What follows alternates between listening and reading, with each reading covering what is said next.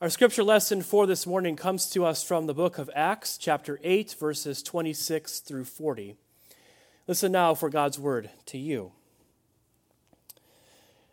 Then an angel of the Lord said to Philip, "Get up and go to the south, to the road that goes down from Jerusalem to Gaza. This is a wilderness road." So he got up and went. Now there was an Ethiopian eunuch, a court official of Candace, queen of the Ethiopians, in charge of her entire treasury. He had come to Jerusalem to worship and was returning home, seated in his chariot. He was reading the prophet Isaiah. Then the Spirit said to Philip, "Go over to this chariot and join it." So Philip ran to it and heard him reading the prophet Isaiah. He asked, "Do you understand what you are reading?" And he replied, "How can I unless someone guides me?" And he invited Philip to get in and sit beside him. Now the passage of the scripture that he was reading was this: "Like a sheep he was led to the slaughter, and like a lamb silent before its shearer, so he does not open his mouth. In his humiliation justice was denied him. Who can describe his generation? For his life was taken from the earth." The eunuch asked Philip, "About whom, may I ask, does the prophet say this is about, himself or somebody else?" Then Philip began to speak, and starting with this scripture, he proclaimed to him the good news about Jesus. As they were going along the road, they came to some water, and the eunuch said, "Look, here's water. What is to prevent me from being baptized?" He commanded the chariot to stop, and both of them, Philip and the eunuch, went down into the water, and Philip baptized him. When they came up out of the water, the Spirit of the Lord snatched Philip away. The eunuch saw him no more, and he went away rejoicing. But Philip found himself at Azotus, and as he was passing through that region, he proclaimed the good news to all the towns until he came to Caesarea. This is the word of God for you, the people of God. Thanks be to God. Excuse me 1 second while I grab my water. These cotton-mouth long readings, right? So this morning, we pick up a little ways down the road from where we were last week. Last week, remember, was Pentecost, the birthday of the church. We all dressed up in red, and that was fun. And we heard the dramatic story of how the church was born, that the 120 or so followers of Jesus that were left after Jesus goes back to God are gathered together in an upper room somewhere in Jerusalem, and they are praying and waiting for the Spirit that was promised to them by Jesus. And as they're praying, a violent wind rushes through the streets of Jerusalem. A fire from heaven, like tongues of fire, falls on their heads, and they begin speaking in languages that they had never known before. And all of the Jews from the diaspora hear them speaking in the native language of each. It's an amazing birth story. And then after that, Peter, the disciple who has often gotten things really wrong, the disciple who really loves a taste of his own foot, gets up in this moment of boldness and begins to preach a sermon to all the people who are gathered there. And in that sermon, he quotes from the prophet Joel. And that prophet Joel says that in those days that the Spirit of God is going to be poured out on all people, on the younger generation. They're going to dream dreams and cast visions. It's going to be poured out on those who are marginalized and so easily forgotten, and they too are going to speak about the things of God. Even the older generation, he says, they're going to be dreaming new dreams and casting new visions. And that's just the beginning of Peter's sermon. He kept going beyond what we read last week. And in the rest of that sermon, he admonishes the people there to commit themselves to the way of Jesus, to repent, he says. Repent is simply to go in a new direction. Go in a new direction in your lives. Follow after Jesus. And what Peter said must have been really convincing, because what Luke says is that 3,000 people were baptized after hearing that sermon. That's kind of the dream of all preachers, right? 3,000 people were baptized. So on the first day of the church, we go from 120 to 3,000. That's 2,400% growth in one day. I'm not great at math. I hope that number's right. And it's easy for us to get excited about the numbers, to think about the church growing in that exponential way. But the point is this. The Spirit of God has been poured out on the church. That the same Spirit that was present in Jesus throughout his entire life, that animated and inspired his ministry of love and justice for all people, that Spirit has now been poured out on all people. And it lives and exists within the church, and it calls the church to carry on the same mission and ministry that Jesus did. But that Spirit that is born in the church is one that also continually challenges and calls the church beyond its own comfortability, beyond its own deeply held assumptions. See, as exciting as it was that 3,000 people were baptized in that first Pentecost, they were all pretty much the same. There are some differences in language and culture, but everyone who was baptized on that first Pentecost was Jewish. And it really makes sense that the church, as it begins, is a Jewish movement. Jesus was Jewish. His disciples were all Jewish. They talked about Jesus as someone who fulfilled Jewish hopes and expectations. But the question that's going to be always at the forefront throughout the book of Acts, and throughout the entire New Testament, really, is the church going to have a broader understanding of its mission? Are they going to go beyond their own sort of sameness and into places of difference, places that are beyond their own comfortability? And this is exactly where Philip finds himself this morning. That an angel of the Lord, it says, this is God at work, leads Philip out to a wilderness highway, somewhere between Jerusalem and Gaza, some highway in the middle of nowhere. And the people of God have often found themselves in those wilderness places. And they're there at moments of transition. They're there at moments where God is ready to do a new thing, where the people are ready to be changed and transformed. That if we find ourselves in the wilderness, whether as a community or as individuals, there's a strong chance that you are there because God is ready to teach us something new. But Philip might be wondering what in the world he's doing out there on that remote highway in the middle of nowhere. And it soon becomes clear that he's there to meet with a man who's pulled off on the shoulder of the highway. But this is no ordinary man. This is an official from the court of the Ethiopian queen. What Luke describes him as he's in charge of the entire treasury. So he's the secretary of the treasury, right? He's the cabinet member in the court of the Ethiopian queen. He's also a man of considerable wealth, considering the fact that he has a chariot. So this is long before the assembly line in Motor City, right? Chariots were handmade. It costs a considerable amount of money to have one of those. He's also a man who has obviously received education in a time and place where education was a privilege and not widespread. He is able to read as he sits there reading the scroll of the prophet Isaiah.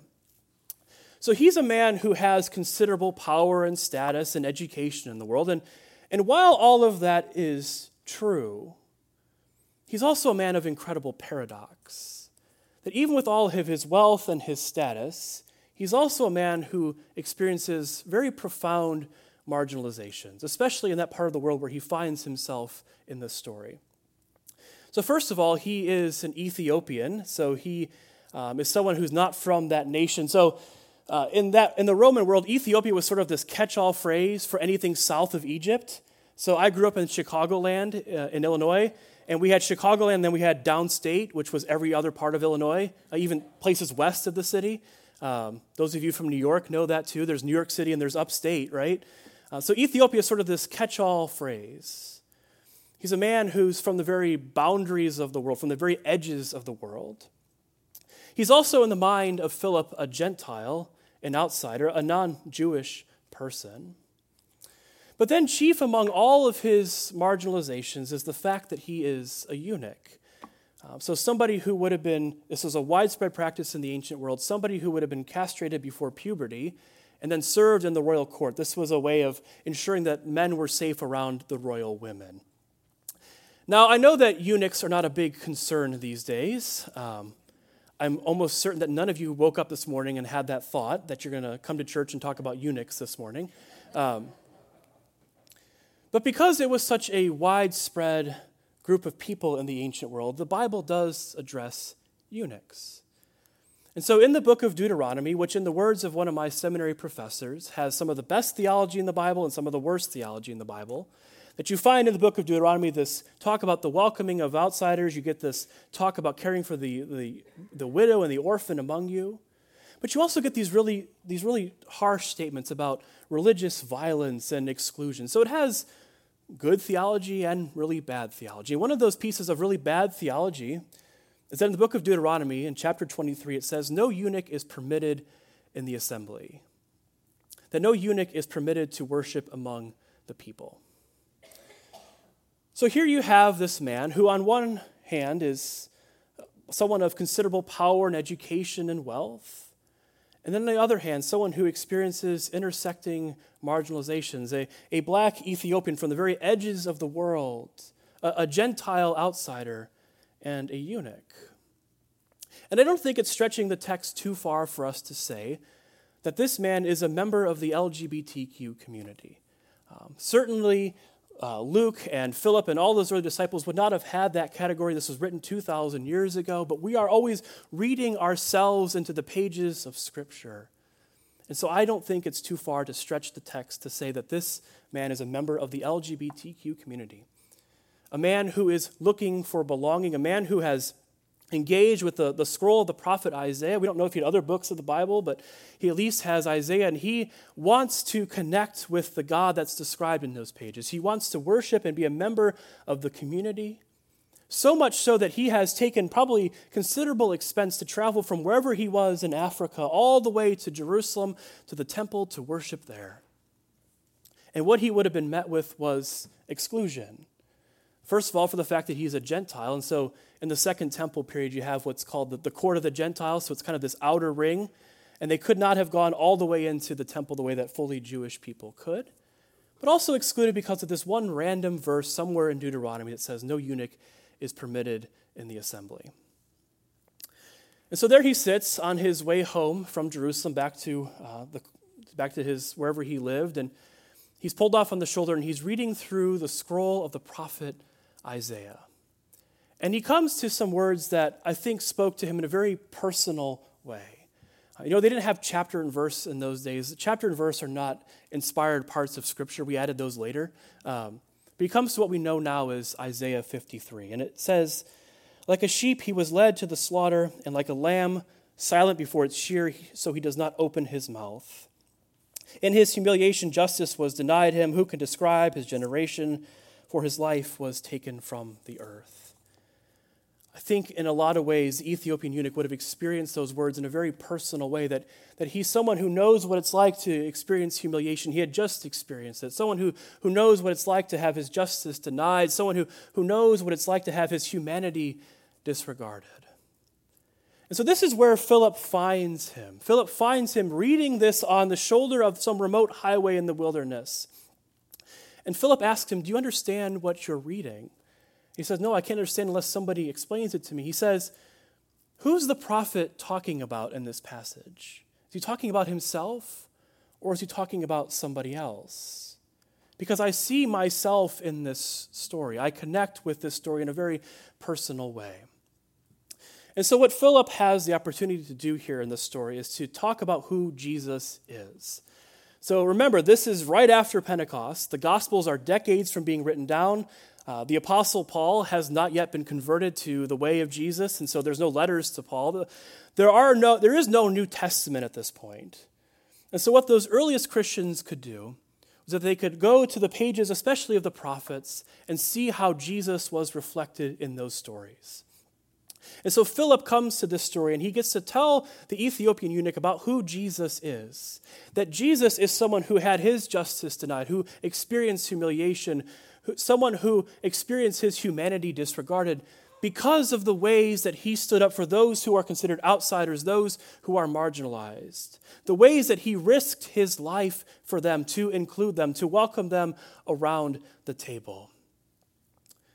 And so as they kept reading in this story, I hope that they continued on in the book of Isaiah, and they would have come to what we've marked now as chapter 56. And it says in chapter 56, this is Isaiah speaking for God, do not let the foreigner join to the Lord, say, the Lord will surely separate me from his people. And do not let the eunuch say, I am just a dry tree, for thus says the Lord to the eunuchs who keep my Sabbaths, who choose the things that please me and hold fast to my covenant. I will give in my house and within my walls a monument and a name better than sons and daughters. I will give them an everlasting name, and it shall not be cut off. Thus says the Lord God, who gathers the outcasts of Israel, I will gather others to them besides those who are already gathered. It's not that Isaiah doesn't know what's in other parts of the tradition. It's not that he's unaware of what's in the book of Deuteronomy, but Isaiah as a prophet, someone who speaks to us and tries to reveal God to us, is someone who bends the tradition towards love and inclusivity. Someone who understands that the sacred task is how we interpret the scriptures towards love and inclusivity, that this is who God has always been, the God who gathers outcasts, the God who says to the eunuchs, do not let them say that they are just a dry tree, because there is a monument better than sons and daughters waiting for them. There is a place for them in the community and in the people of God. That this is the work of the Spirit that was with Jesus, bending the tradition towards love and inclusivity all along the way. And it's the Spirit that is present within the church even now, bending the tradition towards love and grace and inclusivity. And so as they go along, at some point in this little impromptu Bible study, the chariot started up again. I don't know what Philip's game plan was there. There's a one-way ticket back to wherever he was going. As they go along, they come to a body of water, and the Ethiopian eunuch says, look, here's some water. What's to prevent me from being baptized? And I read those words not as a question, not him asking for Philip's permission, but as him affirming his own dignity and his own lovability by God, because what the Ethiopian eunuch is not asking Philip to do is to go back and to write a really good exegetical paper on why people like him should be included. He's not asking for deep theological statements. He's not asking for permission from a church board or from a denomination. The Ethiopian eunuch is affirming his own lovability, his own status as a loved child of God. And in that passage, I hear him saying, I'm going down to the water to get baptized, Philip. Are you coming with me? Nothing can keep me, nothing can prevent me from being included.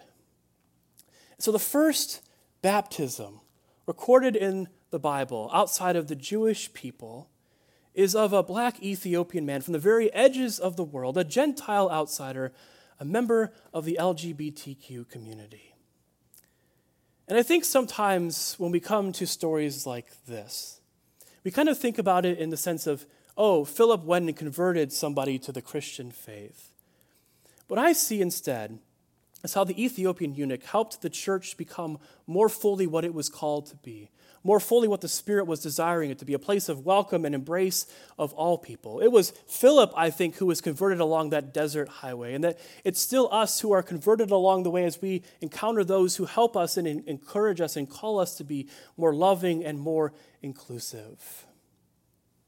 During this Pride Month, as we celebrate our LGBTQ plus siblings, we celebrate all of the ways that you have made us a better version of ourselves, that you have made us as the church more fully into who we are called to be, that you have led us along the way in love and inclusion. We are better versions of ourselves because of you. And I say that from my own personal experience.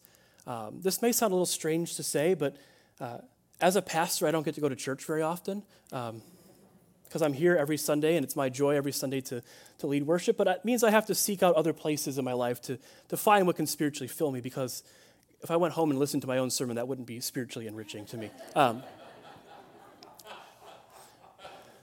That'd be the very opposite of that, I think. One of the churches that I go to, quote unquote, the sermon I listen to every week is from a church in Florida that describes themselves as the largest LGBTQ church in the world. Their entire staff is LGBTQ. They understand their ministry as to minister to that community. And every week, the pastor preaches the same sermon, more or less, which isn't an issue. He preaches every week about God's love and about claiming that love for himself and understanding yourself as lovable and worthy. And I've reflected on why is it that message has spoken to me so much as a straight man.